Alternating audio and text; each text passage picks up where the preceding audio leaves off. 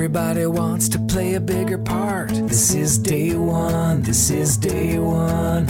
Everybody's wondering what we are at heart. This is day one, this is day one. Everybody wants to play a bigger part. Why are you waiting for tomorrow to start? This is day one.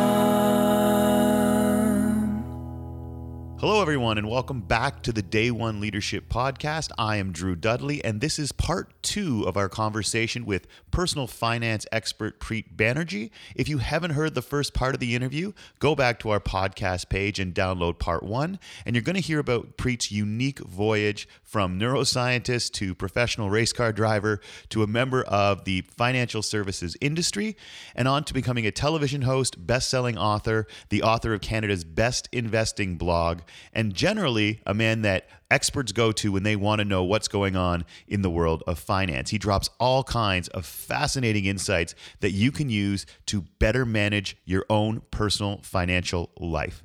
And now we're going to dive into our conversation about what Preet would do on day one. Let's head right into it. Thanks so much for coming back. So let's back up and sort of take a big picture look at some advice. Now, again, you've been a man who drove cars at 200 kilometers an hour. You've been a man who studied the way the human brain functions. And now you've been a man who spends his life focusing on really what, if you take a look, is often the number one source of stress, the number one barrier to people living a life, whether it's true or not that they can be happy. They use money as a block to it. So you get to sit down with that version of you before he started chasing the shiny ball. So it's day one. Let's say the first day of high school. And you get to sit down as part of his orientation in grade 9. You get to sit down. By the way, if you're sitting down across from Preet Banerjee on the first day of grade 9, what's Preet Banerjee wearing? Just out of curiosity, think back to that day. I believe it was like a Cosby-esque sweater. So you remember Bill Cosby on the Cosby Show had those sweaters, you know? Yes. I had a lot of those as a kid because at that point we were watching the Cosby Show and I thought, hey, yeah, that's a cool sweater. I was a total dork, like just a complete nerd, fish out of water, uncomfortable in my own skin kind of guy in high school, the first couple of years anyways. And the beginning of high school was an incredibly uncomfortable experience for me. So let's go back to that. And now being the man, let's do that. Being the man, yeah. Let's go back to that happy time. And here's the rope from gym class too, just to make all of it. But I think it's interesting. Like we talk about who that person was, and we do it with a smile on our face because I think we feel like we're more now. Sure, I shouldn't say more, but I think we feel like we're more comfortable with who we are as people Absolutely, now. I bloody well hope so. Anyway, but let's say you get to sit down with him, and you get to teach him 3 things. There's a couple of things that come in this scenario, but let's start off there. You get to say, okay, you get to give him 3 insights about life that you didn't have back then, that you can pull from your experience now. What 3 insights about the world do you give Preet Banerjee on day one? Okay, so 2 of them are easy because we already talked about it, the importance of planning. I really believe that planning is so incredibly important. I remember my dad telling me when he was in medical school and whatnot, he got, throughout his entire educational career, he got amazing grades. And he said, you know what? If there was a test on, say, March 1st, I would be done studying by February 20th. I would plan that test was a week earlier than it actually was and study until I was ready to take that test 1 week prior to actually taking the test. So he aced like all his exams. And when it comes to everything in life, if you've got work, personal goals, whatever, it really does come down to planning. That is the key. And of course, this is the personal finance guy coming out as well. So that one we already talked about. Second one was hustle, hard work. Really, there are no shortcuts. So when all the people call up you or they call up me and they say, hey, let's go for coffee for an hour, tell me how I can, accelerate my trajectory in the world of finance or whatever, I'll say, listen, there are no shortcuts. It's just hard work. That's really all it comes down to. So those 2 we've already talked about. Everything you want in the world is on the other side of something shitty. Exactly. Now, right? There's various degrees of shitty. Yeah. But everything that you want is on the other side of something crappy. It is hard. Like I tried everything that it didn't involve hard work to lose weight, and it's amazing. What finally worked is all the hard stuff. You look fantastic, by the way. Well, thank you. I was about to comment here too. Is that we have, when you were talking about, I thought there's no way I'll get to be on TV. That we'll post some photos after. This is a handsome man, ladies and gentlemen. Like let's be straight up. But thanks, my man. Okay, the number 3 piece before we get into like an unbelievably difficult to stomach while listening to this bit of back patting between the two of us. Okay, so the third thing that we haven't talked about that I would tell myself day one of high school is, Preet, I think you need to realize that everyone is cool in their own way. And you got to take the time to understand and appreciate. And the way that you do that is by not judging people. So when I think about all the experiences that I've had, when I truly get to know someone, generally my way of looking at them, my perception of them is a lot different than day one of the first time I've had an interaction with that person. And so I think a lot of us, we still judge books by their covers, right? That's just something that we do. And it's not until you have that conversation one time and you're like, oh, that's so odd about you. I never knew about that. So for example, my chemistry teacher in high school, this will explain just how much of a nerd I was in high school. So I remember one time he made a reference. It was a Star Trek reference that no one else caught because you had to be like a super Star Trek nerd to catch this reference. So I went up to him after class and I said, I noticed that Star Trek reference and blah. So we started chatting and started telling him about my love of Star Trek and whatnot. And he said, oh, man, that's so cool. And he was my chemistry teacher, the science. So we had a really nice conversation. So he inspired me to embrace that passion. So I went to the bookstore and I bought the Star Trek Technical Manual, which was like a 200-page book on like the science of Star Trek, like schematics for the ship. I know, super nerdy, right? I know, you're looking at me, yeah.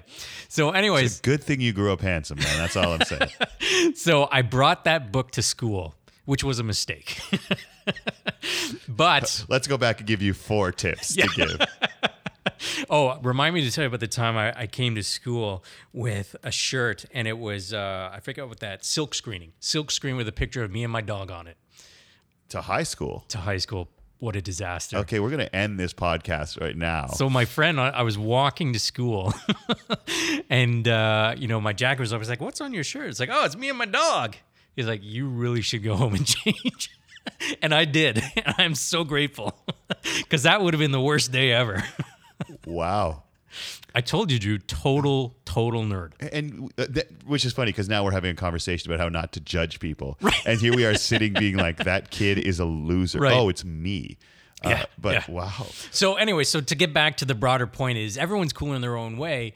Everyone's got a passion about something. And when you understand why they're passionate about that, that kind of makes me way more interested in it, So I am a endlessly curious person. So I got a YouTube channel, podcast, all this stuff, and I love the learning process of getting to learn about video and editing and sound and all this stuff. And when we were shooting a couple of TV productions, I always loved spending time with the crew. Always, maybe it's just I've been lucky, but every crew that I've worked at have been like the coolest people. And they see the coolest stuff because they work on different productions, different shows, different ideas, and all this stuff. So they have a really unique perspective on the world because they're exposed to so many different things. And so anyways, always gotten along really well with crew. And the passion that they have for their craft makes me passionate about it. So after doing stuff on TV, the way that I watch TV is totally different. And you would think now that you know how the sausage is made, it would make things less impressive or less appealing. Actually makes it more impressive. So for example, you remember that movie Birdman? Yeah. It was shot as one long continuous take. And so for people in the business, like, man, that's so cool. In the Rocky sequel, Creed, there was one fight scene where the entire 2 or 3 rounds was done as one take. actual continuous take. And I remember watching it, and I noticed these things now because I think about, when any shot is like, where would the camera have to be in order to capture that? I think about what goes on behind the production.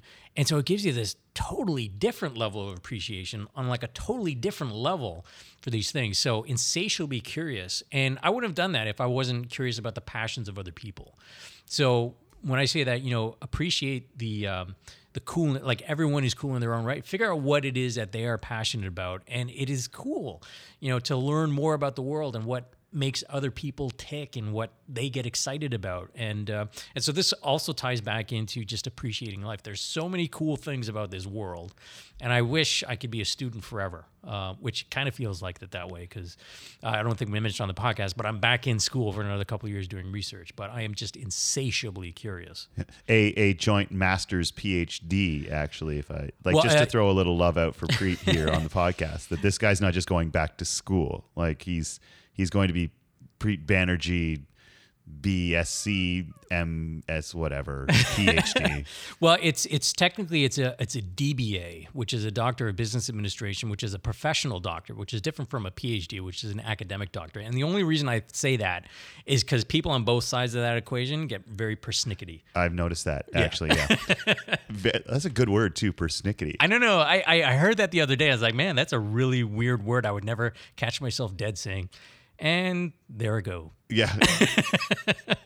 Well, it's funny. Like, I think it's really interesting is that everybody's got a passion that makes them fascinating. Because nothing, like I've joked that joy is the sexiest thing on the planet, and there is a joyfulness that jumps into people when they start talking about the thing that fascinates them. Right. And so to start seeking that out, like if you're like, I cannot see why this person. I should look, because we've all met people where like, I don't see a redeeming quality of this individual. Like, and I've discovered that, I think you hit it right on the head. Try to find out what fascinates them, and you will discover a different side of them, because you say, don't judge a book by its cover. And I have a friend of mine, and her job is to design book covers, and she hates that. Right. She's like, do you have any idea how much work goes in to making sure that you judge things by the cover? Right. And what's interesting is that, well, think about it. We spend an inordinate amount of time in our lives on our cover. Yeah. So we're saying don't judge a book by its cover, and then yet we spend tons of money on letters after our name, on what we're wearing, on what our career looks like to other people. Facebook is entirely a bunch of covers. Yeah. And Chris Rock puts it perfectly. You don't meet somebody, you meet their representative when you go on a date. So it's interesting when we say don't judge things by its cover, because a huge portion of the time we put into ourselves is on our cover. And I think, one thing I really want to get people thinking about is well, what's in the book? Mm-hmm. All right. Like, what are the values that drive you? Right. But I also want to say this. I've often had some debates with people about judging. Like, I try not to judge others. Sure. Don't you think that one of the big gifts that we've been given is the ability to make judgments? Mm-hmm. So I've always wondered when people say, oh, don't judge. I'm like, well, see, sometimes you get yourself in a bad spot if you don't use the gift of your ability to judge. Very true. So how do you balance the idea of not judging someone while at the same time making sure that you use the gift of your ability to differentiate between good, bad, potential problem, not? Because I've had some people who are like, oh, don't judge. Like, I don't judge people. I'm like, well, that's why you keep ending up, in relationships with people who treat you terribly. Right. Like, yeah. So where's the balance there? Yeah, I think it comes down to semantics. So obviously when we say don't judge a book by its cover, I mean that in the context of, be open, right, to figure out who this person is. But once you figure out who they are, then feel free to judge. Right? So that comes down to having a code, right? You got to understand what you stand for and what you won't put up with. And so when you have taken the time to truly understand what you need to in order to make that judgment, then I would say go ahead and make that judgment. I do not suffer fools well. I really don't. So one of the things that I hold dear to me is competence. Making sure you're thorough.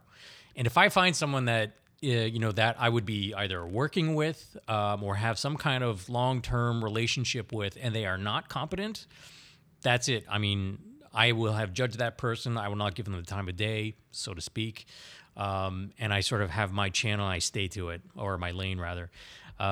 So yeah, when we talk about, judging a book by its cover, that's not as intense because you have to take the time to actually understand that person before you can actually make a judgment on them or a way of action or whatever it is. So yeah, on one hand, don't judge people. At the other hand, of course, we should take full use of that ability to judge people. That's what makes us individuals. But that, I think, is dictated by who we hang out with, who we talk to, all that stuff. I think, yeah, that's a really, because I keep hearing, don't judge people. And there's always a twinge, because I think you put it perfectly. Be open to exploring and trying to understand. And once you really feel, and this is true, ask yourself, do I really do it, or have I convinced myself this is the case? Then I think it's important to use your judgment. This was a gift that we were given, and I think it's a leadership gift to say, I'm going to judge situations, I'm going to judge individuals. Now, that means you do your research, you're competent in doing so, but I've always been a little bit hesitant when people say, don't judge other people. I'm like, well, let's not jump to conclusions about other people, but let's assess situations and people, because I think that's what keeps us from getting ourselves into situations that are harmful sometimes. And I think that's really important. Let's jump ahead a little bit to a question I usually ask towards the end. Is there anything else out there that, like, my thing is when people say don't judge other people, there's always okay, let's throw a caveat in there. What's your piece of advice that gets thrown around a lot that every time you hear it, you're like, stop that. That's terrible advice. Oh, this one's simple. YOLO. YOLO? YOLO. You only live once. Because I think people grossly misinterpret the real essence of that saying. You only live once is used as a justification to do things that are stupid. Right? Whereas I see it as you only live once, so don't screw it up. Right? So, yeah, I'll jump off this cliff or whatever. You only live once. Yeah. You don't want to live the rest of your life, permanently injured because you jumped off a perfectly good cliff. So that's the way I see it. And I see there's a lot of YOLO in personal finance. You only live once. Let's go on that dream vacation this year, even though we just graduated school. It's like, no, that is completely irresponsible. So you're using this YOLO mentality to justify something that is irresponsible. And it's sort of like a get out of jail free card, like carte blanche. Yeah, do whatever you want. And I think that is just fundamentally a dumb thing to do. The perspective that I think people should have when it comes to YOLO is you only live once, so don't screw it up.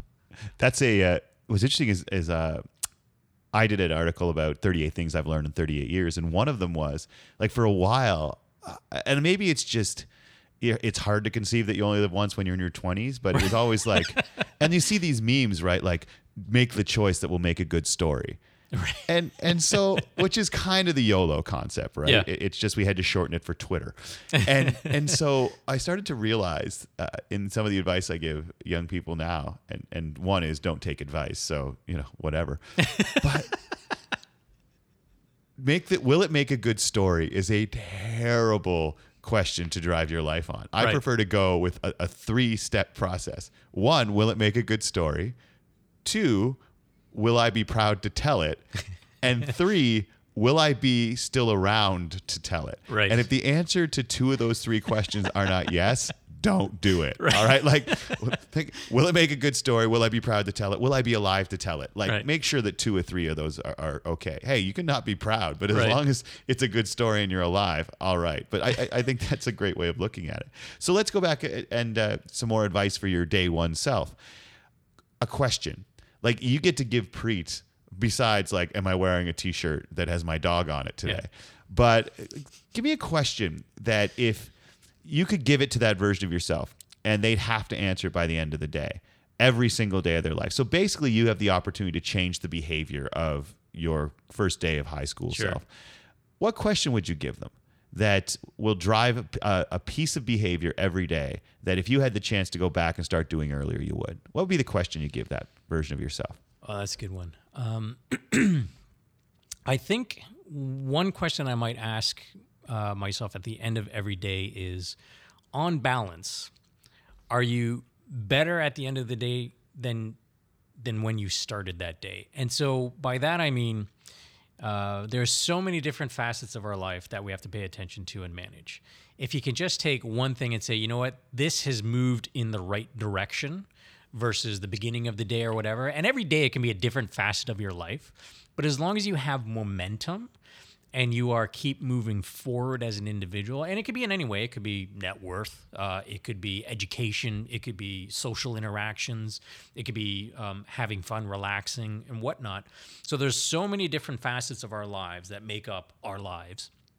Have you moved further along any one of those continuum by the end of that day? And I think, if you can say legitimately at the end of a month, you know what, 25 days out of 30, I did.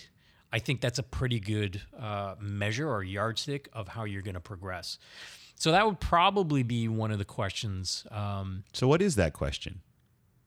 It's just, you said it would be sort of this, but I'm like, let's boil it down. What's the actual question? Oh, well, okay. That is tough. I haven't... You might not have noticed, but I'm like, you haven't actually asked a question yet. Well, think of it this way. Let's say we could start it with, how did you or what did you do today too? How would you finish one of those sentences to get at what you were just talking about? Oh, okay. So what did you do today that was an incremental improvement on your life? Okay. What did you do today that was an incremental improvement on your life? Yeah, because I don't know if That's you can... That's a boring-ass question. Make that fun, man. Come on. Well, yeah. Okay, so that I can't do. But if you look at it from, do something monumental every day, you set yourself up for failure. But if you take those baby steps, I think you're going to accomplish a lot more. If you just sort of frame things in small, achievable goals, and you're always pushing yourself to do more every day, I think that's just a good mindset to have for the rest of your life. And that gives you the momentum, which has come in handy for me because I have no 5-year plan. So just having momentum with all these different aspects of your life on balance, I think is a good thing. So I think that would be the question. Maybe it's boring. So I didn't mean to be mean there. I'm like, but I always say, try to make it a question. It reminds me of high school, man. Well, it's just I try to because in maybe in high school you might say something like that makes you incrementally better. But I've always said when you come down to the question, make it a question that sort of flows off, that makes you excited to answer it. And what I meant by, I didn't mean that was boring, but I meant, do you get excited? And I guess maybe the idea isn't to be excited, but I guess is the question, what did I do today to get a little bit better? Like it's a shorter, but isn't it still the same question? But you can argue with me though. I mean, okay. How about this one? Okay. This one is kind of a little bit different, but who worked harder than you today? Oh, I always say make it sort of what did I do or how did you? Because how does answering that question help you out? Is the question you're not getting at there, did I make it unlikely anyone worked harder than me today or something? Because it really should be about you. Mm-hmm. So but that's not fun. I know you better than all my question is more fun. True. I just asked because I know you better than all my other podcast guests so far. Oh, okay. So I feel like I can poke you a little bit. So I hope you don't mind. Not at all. Absolutely. No, I love it. But yeah, but that question there is about someone else. And Sure. one of the things I talk about when it comes to leadership is ultimately there are things you are fully in charge of. You're not always in charge of what you have to do every day, but you're always in charge of who you are. And I think you've got a great concept there, which is there are a lot of different parts of your life. Keep moving forward every day because it's interesting. I'll challenge you on this.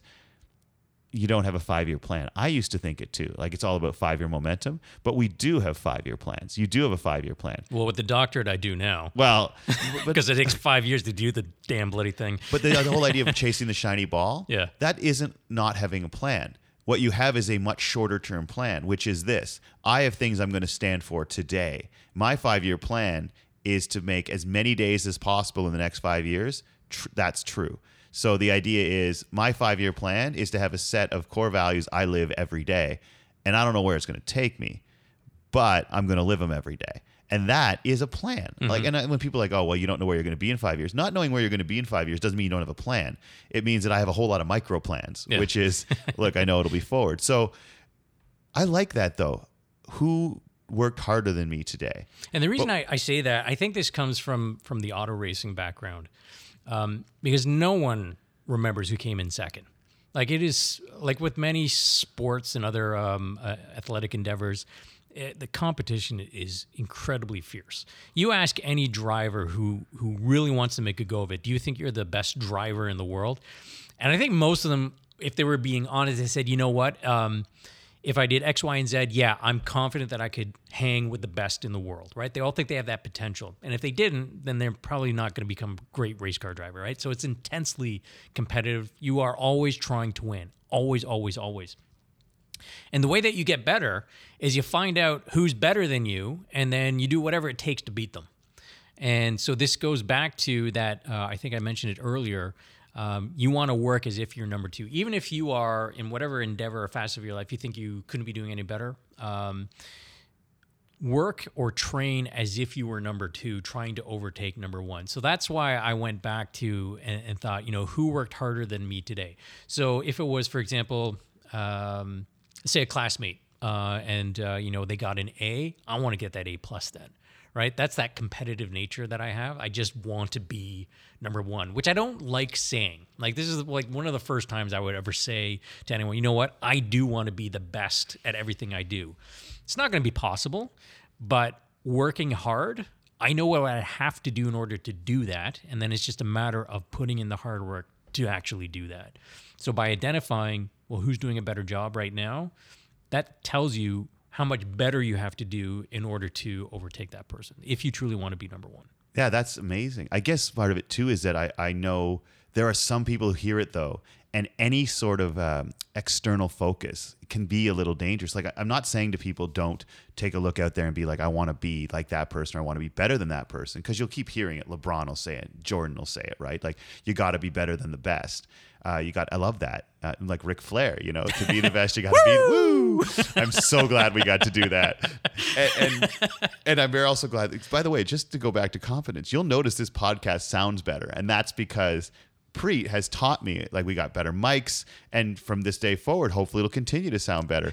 But also thanks to you, you could just say woo, and we probably didn't peak. That's right. Audio-wise. Yes. But, like, I guess my question would be, what would you say if I said, well, make the question, and again, this is interesting. I've never really had this discussion with someone as a guest on the show. I hope no one's being like, stop it. He gave you your answer. But what if the question was, how did I outwork yesterday's version of myself?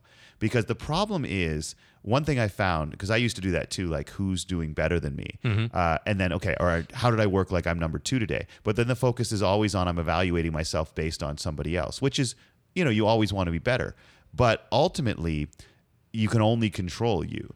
And so if the question was, how did I outwork my version of myself yesterday? You can give yourself the opportunity to feel like the answer to that is yes far more frequently. Now, is that copping out? I don't know. I ask you, like, what if the question was, did I outwork yesterday's version of myself? And that way you allow yourself to say yes most days. And I think that changes how you perceive yourself, how you work. And it also makes it more likely that you're going to become better than most people.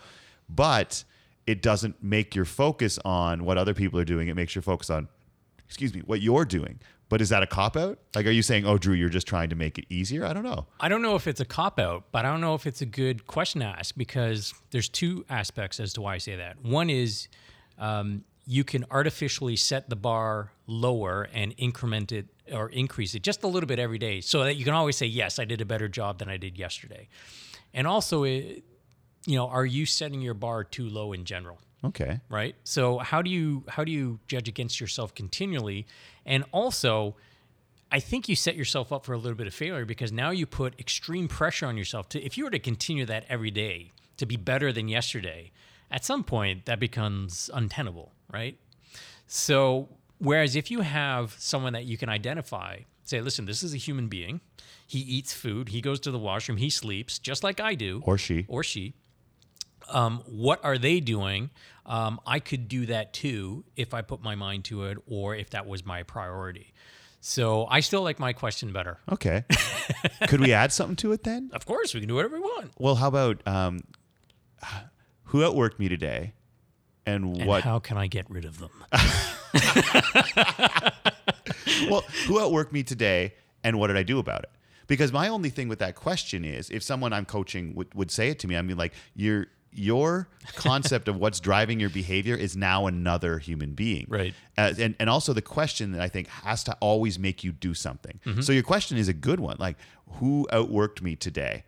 And then, but it doesn't make you do anything. Right. If you just identify, that guy, that day, that and guy. then Tuesday was that guy, and Wednesday was that guy, Thursday was that person. So who outworked me today, and what did I do about it? Does that work? Yeah, I like that. Okay. I like that. And so for me, like... this is good. We have redemption here. I was afraid that people are going to listen to the podcast and be like, wow, this blew up in your face. Well, you know what? If you listen to a podcast, just two people agreeing with each other, that's so boring. That's true. Right? So I love intelligent discourse. I wouldn't even call it debate, like that sounds so confrontational or whatever, but I like the exploration of ideas and pushing each other to challenge themselves and whatnot. So this is cool, man. So who outworked me today, and what did I do about it? Yeah.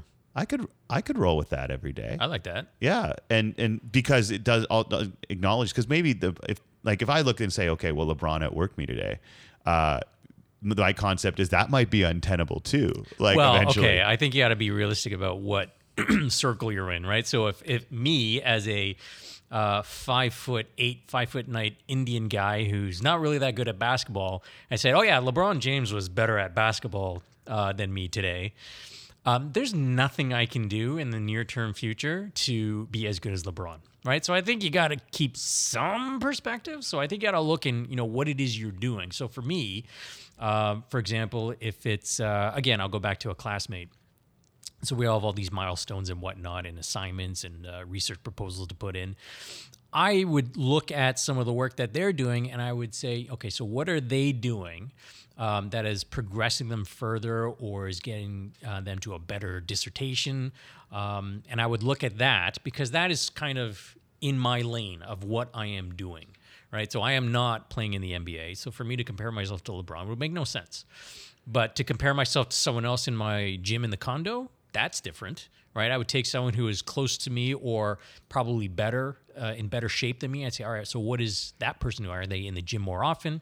Are they paying more attention to their diet, right? So you got to pick realistic targets, but they have to be better than you, I think. Yeah, and it's weird because we're talking about challenging one of those conventional self-help prospects there, which is, oh no, don't compare yourself to other people. It's only whether you're better than you yesterday. It's interesting you say, is that setting the bar too low? Right. I think so. So there was a quote I read just this morning, and of all people, Arnold Schwarzenegger, who is actually, there's two quotes of his now that I have stuck with me. So the second one is, and I think it was him, there are 24 hours in a day. That was it. And when you reflect on that and you think about how many of those hours we waste, it's unbelievable. Like when I do an accounting of the time I spent yesterday or on a work day or whatever, the amount of Slack time that I use up checking Instagram, Facebook, Twitter, all that stuff is amazing. And there's so much time that we have available that we're not maximizing the efficiency of our time that we could do a lot better. We could both be in better shape. We could both have better diets. There's so many other things that we could do. And it's picking the right benchmark, right? So I think if we don't use an external benchmark and we just have our internal ones, I wonder if sometimes we're too easy on ourselves. It's we got 2.5 billion heartbeats. That's a TED talk, a TEDx talk you did that actually I'm going to post. So because I don't want to dive into it here because I want people to watch the talk. But it really framed it for me. There's 2.5 billion heartbeats in a lifetime. That's a good segue. That's it. Well, actually, I shouldn't have segued away, though, because you didn't tell us the other quote. Oh, right. So Arnold, I know for sure that Arnold said this. This was in a book I read like 20 years ago, but it's stuck with me ever since. It said the only guarantee against failure is total commitment. And, when you read the stories about Arnold Schwarzenegger, so, he's kind of like this character of a person now, right? And he's bigger than life and all this stuff. But there's a really good documentary on Netflix that came out, I think, just a month or two ago. And it was documenting Arnold Schwarzenegger versus Lou Ferrigno during the Mr. Olympia competition back in the 70s or whatever. And when you look at how dedicated Arnold Schwarzenegger was to his craft of bodybuilding, that guy was on such a different level with every aspect of what it takes to be a bodybuilder and to be a champion. Two separate things. So obviously he was known as this huge bodybuilding champion, but the champion mentality itself is such an interesting area to explore. But that documentary gives you some insight. And people would say that when Arnold was training, a bomb could go off in the gym and he wouldn't notice because he was so focused on what he was doing. And that total commitment is the reason why he was, I think, like 6 times in a row Mr. Olympia, like completely unheard of. Like when you think about how incredible it is to do that, it's unbelievable. It's like a 5 Sigma event or whatever. So the only guarantee against failure is total commitment. And I do believe that if you are truly totally committed to doing something, I think you can achieve any goal. It's Peyton Manning, when he retired, said something that really jumped out at me in his speech when he said, anything you totally commit to and give everything to, you develop a reverence for, which also can be a little dangerous, I think, as well. But it's interesting what you just talked about, because there'll be people saying, oh, Arnold Schwarzenegger, he's a caricature, et cetera. But I think it's an important point that there are aspects of people you don't necessarily agree with or like, or there are parts of people's lives that you can look at and say, and this is maybe down to the whole judgment idea, that, whatever, he's a character, he's an actor.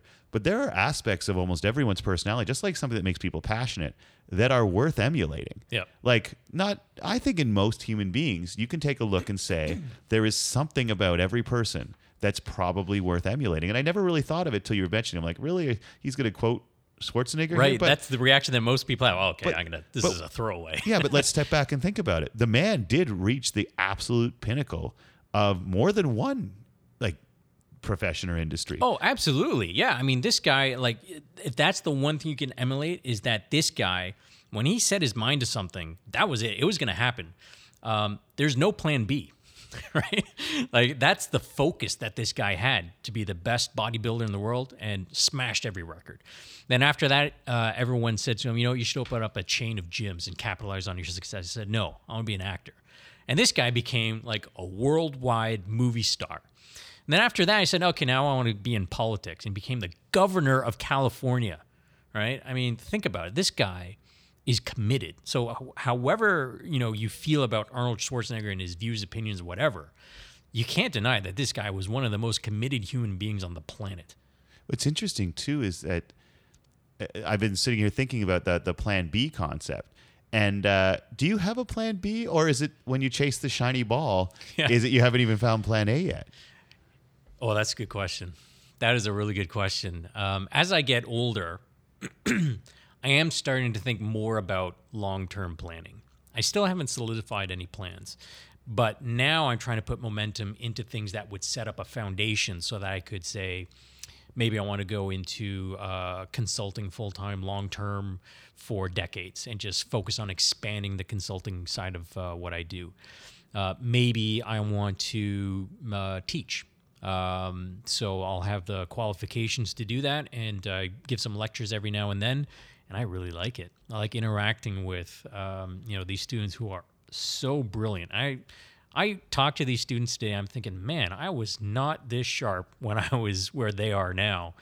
And it's a very stimulating environment. So I'm sort of setting things up now to have a foundation where I'll say, okay, so this is kind of the path that I could be taking. And I've never done that before. I've never done anything to set up the foundation to do that. I've always just sort of gone from thing to thing to thing. So I still don't know what that ultimate thing is going to be. And maybe it'll just be, a portfolio of different endeavors. Yeah. Maybe that's what'll make me happy, makes me tick. What do you want to be, Preet? I can tell you what I don't want to be. I don't want to work for anyone else. I don't want to live the 9-to-5 life. I just could not do it. It's just, I can't even wrap my brain around that. I am so incredibly happy and fortunate to be able to pick and choose the projects that I have to work on. I'm incredibly busy, which is a blessing. And I think work begets work, right? So again, it's that momentum, right? And so far it's working. And it's interesting because this is the question I was thinking of last night, actually, just before I went to sleep, being like, Preet, you're someone, and I think just why I enjoy talking to you so much is that we have a similar life, right? Yeah. In that we don't work for somebody else. Yet, it's a lot of entrepreneurs who don't work for somebody else. Right. They have companies, and I guess we do, but the nature of your work often makes you a one-man show. Right. You're a consultant. You're a speaker. You're a panelist. You're a TV host. Now you work with teams, but they're not necessarily accountable to you. You work with them as opposed to you're the head of a team. So you represent an interesting type of leadership in that people look to you and you offer tremendous guidance and you give people direction, especially on a big part of their life finances, but you're really a one-man show. Yeah. How is that experience of leadership different? Do you feel like a leader when you're not a CEO, at least in the conventional term, because you don't have direct reports? And I think there's quite a few people out there who might be in that boat or hope to be in that boat. What is that experience of leadership like? Do you feel like a leader because you don't have direct reports, that your company is you? How is that experience for you? That's a really good question. Yeah, I do, because I still have accountability to different groups. So they're not groups that work for me, but they're groups that work alongside me or look to me for guidance. For example, if it's sort of just the individual household or whatever looking for advice, they're looking for guidance on their finances.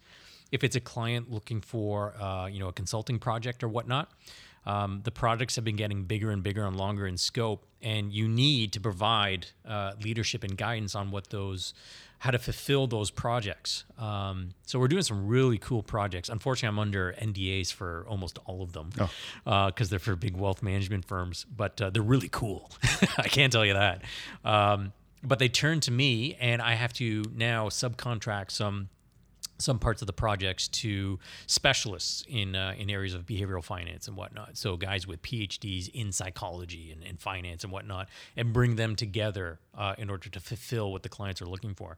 So there is still a degree of leadership, no doubt about it, even though I have no one working directly under me. And that's another thing. So I could not work full-time, long-term for someone, nor do I think I would be good managing people, because it's better to have these transient relationships of 6 months to a year with clients than it is to have an employee ongoing for me. Because any time in the past when I was working in the machine and I had anyone under me, it was not a good relationship for either of us. Like, I just don't want to manage people. It's not my forte. I expect people to get things done. And like I said before, I put a competence on a pedestal. And if I see that there isn't that competence, I am not a good manager of people like that. So I think it's a benefit to everyone that I do not employ people. So that's my leadership. You work for yourself. What's the worst thing about your boss? Doesn't know when to say no. Really? Doesn't know when to say no. So I've been getting better at that over the last 10 years, but I used to never say no to anything. I would take on every single project. And now it's more a function of I've just now run out of time.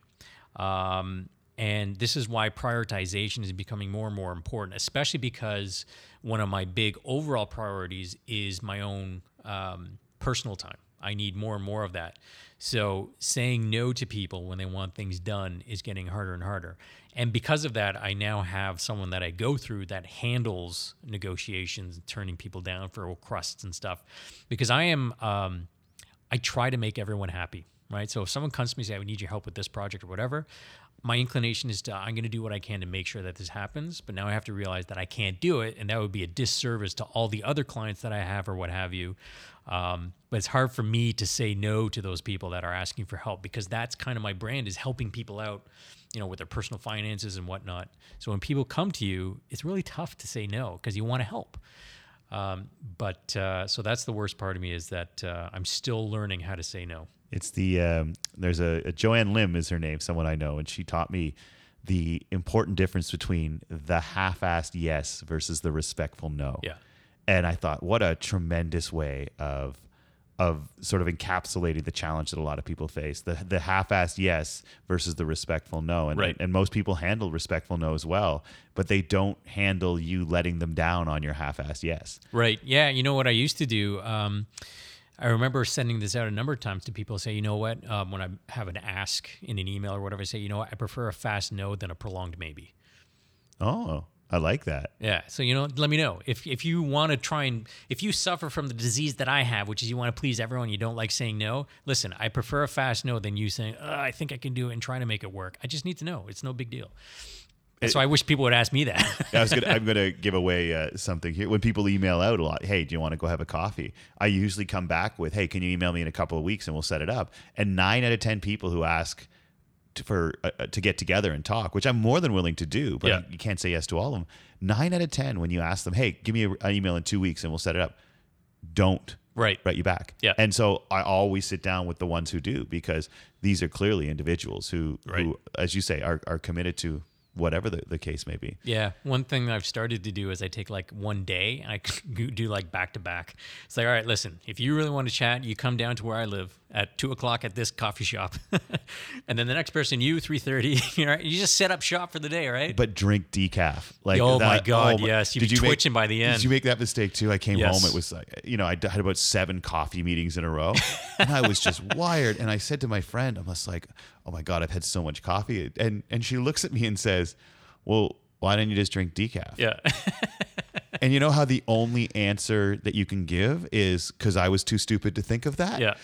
I think it is important. It's habitual, right? Oh, and habits are it. So let's close with this, Michael, because this has been awesome, but eventually we got to say goodbye.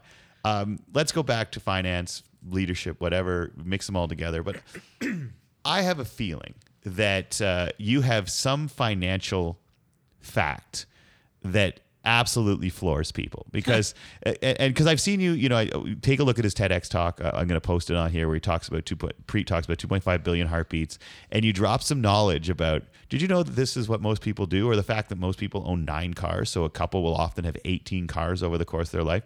But I'm guessing that when someone's like, oh, financial management, I got my financial stuff together. My guess is you've got some sort of financial fact or tidbit that when you tell people, they're like, that can't possibly be true. Which one do you drop out when you're just sort of like, oh, really? Did you know this about most people? If your podcast listeners didn't know that you were Canadian, your use of the word timbit instead of tidbit would have been a dead giveaway.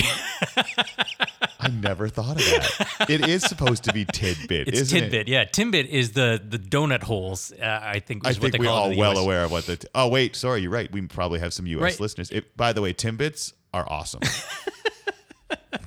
All right, so you want me to drop some finance knowledge bombs on you? Yeah, if you want one, that's cool. You got more than that, but I wanted to say, you know what? What is it you go to? You're at a cocktail party and you just sort of want to dazzle someone with but did you know this?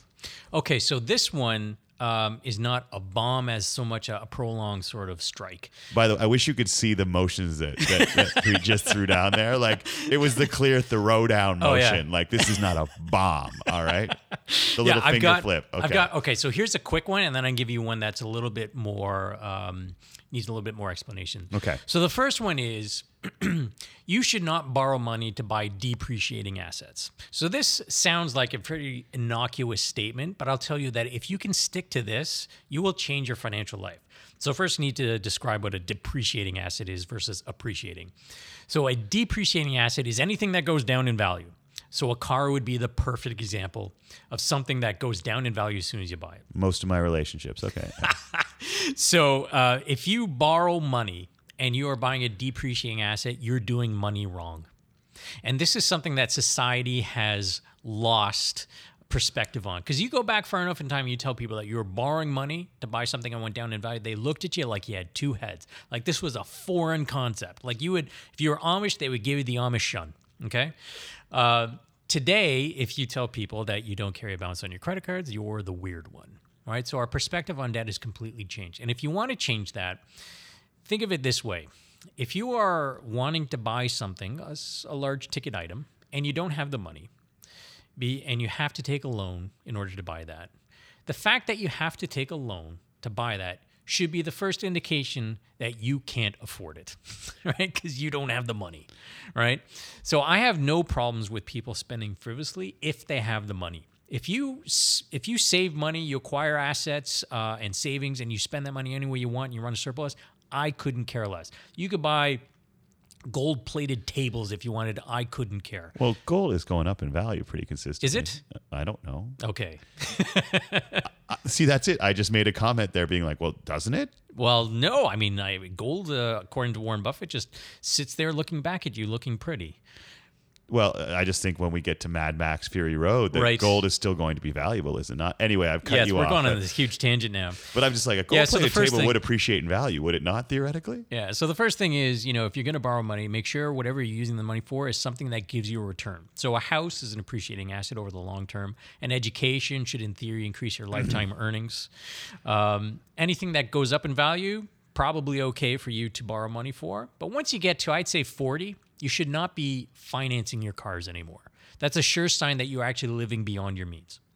Oh, interesting. If you are borrowing money to purchase things that go down in value, you are doing money wrong. Yep. So that's number one. I like that a lot. All right. So here's the second thing, which kind of goes into some psychology, behavioral finance. This was a really interesting study. It was actually done in India, and researchers went and they studied people and and they wanted to test their mental cognition, right? And their cognitive control. So cognitive control is kind of like a proxy for willpower. Okay. So what they did was they had two tasks for people. The first task was to take a hand grip and to squeeze it. You know those exercise things for your hands? Just squeeze it and see how long you could hold on to that squeezed grip. The second task that they had for people was to make a financial choice. Do you want to buy this expensive name brand soap that's on a heavy discount? It's on a big sale. Would you want to buy that? So here's how they set up this experiment. They did it in two groups. They asked people, one group, say, all right, you're going to make the choice about the soap first, and then you're going to squeeze the grip. The other group, you're going to squeeze the grip first, and then you're going to make the choice about the soap. And then they separate into high-income people and poor people, low-income people. And what they found was pretty much everyone, if they squeeze the grip first, they could hold on for 2 minutes. Right? And then they make their choice about the soap. What their actual choice was about the soap didn't matter. So they held the grip for 2 minutes and then made their choice about the soap. The other group, which made the choice about the soap first and then were asked to squeeze the grip, here are the results. So if they were high income, they made their choice about the soap and then they squeezed the grip, also 2 minutes.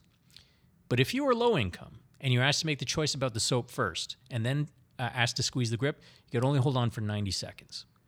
So the question is, what difference does making a choice about soap have on your ability to squeeze a hand grip? So we know there's no physical difference between high income and low income people, and yet there was a statistically significant difference in how long they could hold on to that grip. And basically what the researchers posit is that, you know, this decision about the soap, if you're high income, it's a throwaway decision. You're like, well, do I want the soap or not? It's not a big deal to you. But if you're low income, every financial choice you make is a big deal. And it takes up part of your willpower to sort of decide, well, should I buy that, you know, name brand soap at a discount, whatnot? That takes a toll, a mental toll, making that decision because it's much more significant to you.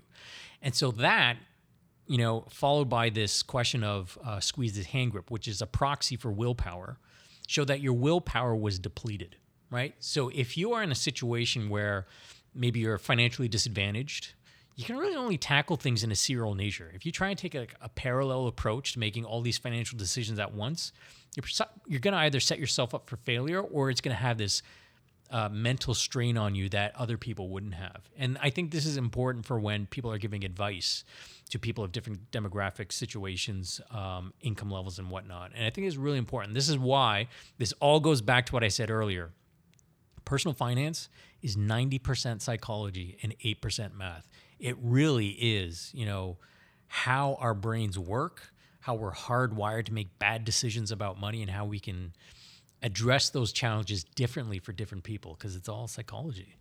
And I guess to tie it at the end, this is to me, the tie into leadership is the same idea. One, you got to actually take stock of what's true in your life. Yeah. So are these my real values? Well, what are they? And am I actually living them? Let's look for actual evidence that these values drive me. And to be aware of how whether or not your behavior is in fact consistent with the things that you want.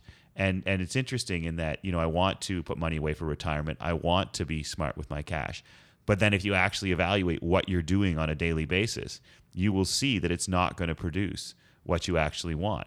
And so there really are parallels between the idea of, if you want to be a leader, identify the things that you want to stand for, that you do, that are your priorities, and actually make sure that you're creating habits that live them, which is very much the same idea with finance. It's what's the reality, where are my priorities, and am I actually behaving in a way that's consistent with them? You summed that up very nicely. Well, you know what, my friend? It's funny how we sum things up and it took us 90 minutes to... But man, I've had such I could keep talking, but people aren't going to keep listening. Right. But a couple of things. Thanks for taking the time. Thanks for your continued friendship and for making the podcast better, because it's interesting. I sat down and you could see the energy that you had. You're being, oh, let me show you how this is done. and already you can see, I think that's part of leadership as well, is that you are a financial expert. All right. That is what pays you. But at the same time, I am better off, not only because you have changed the way I look at money in just knowing you, but there is always a passion in somebody that isn't what they make their money at. Right. And in this case, it's made me better at what I do. So I wanted to thank you for that too, my friend. Oh, you're very welcome, Drew. All right. Let's do this again sometime. Anytime. All right. Take care. That's Preet Banerjee, the man, the myth, the financial legend. It's been great to spend time with you today. Thanks, man, for the Day One Leadership Podcast. My pleasure. My sincere thanks to Preet Banerjee for giving so much of himself for this week's episode. I really hope you took as much from it as I did. If you'd like to know more about Preet, you can check out his website at www.preetbanerjee.com. I highly recommend his video blog. It is absolutely filled with fascinating videos. He's on Twitter at Preet Banerjee, and you can check the podcast page on our website for all kinds of links, including his TEDx talk. You can buy his book, and don't forget, if you'd like a chance to win his book for free, an autographed copy of his book for free, all you have to do is tweet us at Day One Leadership. That's DAY, the number 1 and leadership, with your least favorite cultural cliche, the piece of advice that people keep handing out in this world that you wish they would not. So again, that's Day One Leadership. If you tweet us your least favorite cultural cliche, what we're going to do is randomly select some of the people who do so, and we'll make sure that you get a free copy of Preet's book, Stop Overthinking Your Money, The 5 Simple Rules of Financial Success. We are back next week with an amazing guest. It's Major General Erica Studerman, retired, of the United States Air Force. General Studerman drops all kinds of really interesting insights on what it's like to not only be a general, but one of the really rare female generals in the armed forces. Here's a sneak peek. It was my first day as a second lieutenant after going through my technical school to be an intelligence officer. My first supervisor, a major. I remember him very clearly, Major Acosta. And I was in front of his desk reporting in officially, and he said, "Women have no business in the military." And that's where the conversation started. Come back next week to hear all of General Studerman's insights. And if you like what you're hearing on the podcast so far, it would be great if you could go on to iTunes and give us a 5-star review. Also, if you haven't yet, day1leadership.com. That's DAYONE leadership.com. You can subscribe there to make sure you don't miss any of our daily content. In addition to this podcast, we've got a blog coming out several times a week. We've got video blogs offering insights on life and leadership. If you don't want to miss any of it, head to day1leadership.com and make sure that you sign up. Thank you so much for giving us the time today. I'm Drew Dudley. This is Day One. Every day is Day One. I'll see you next week.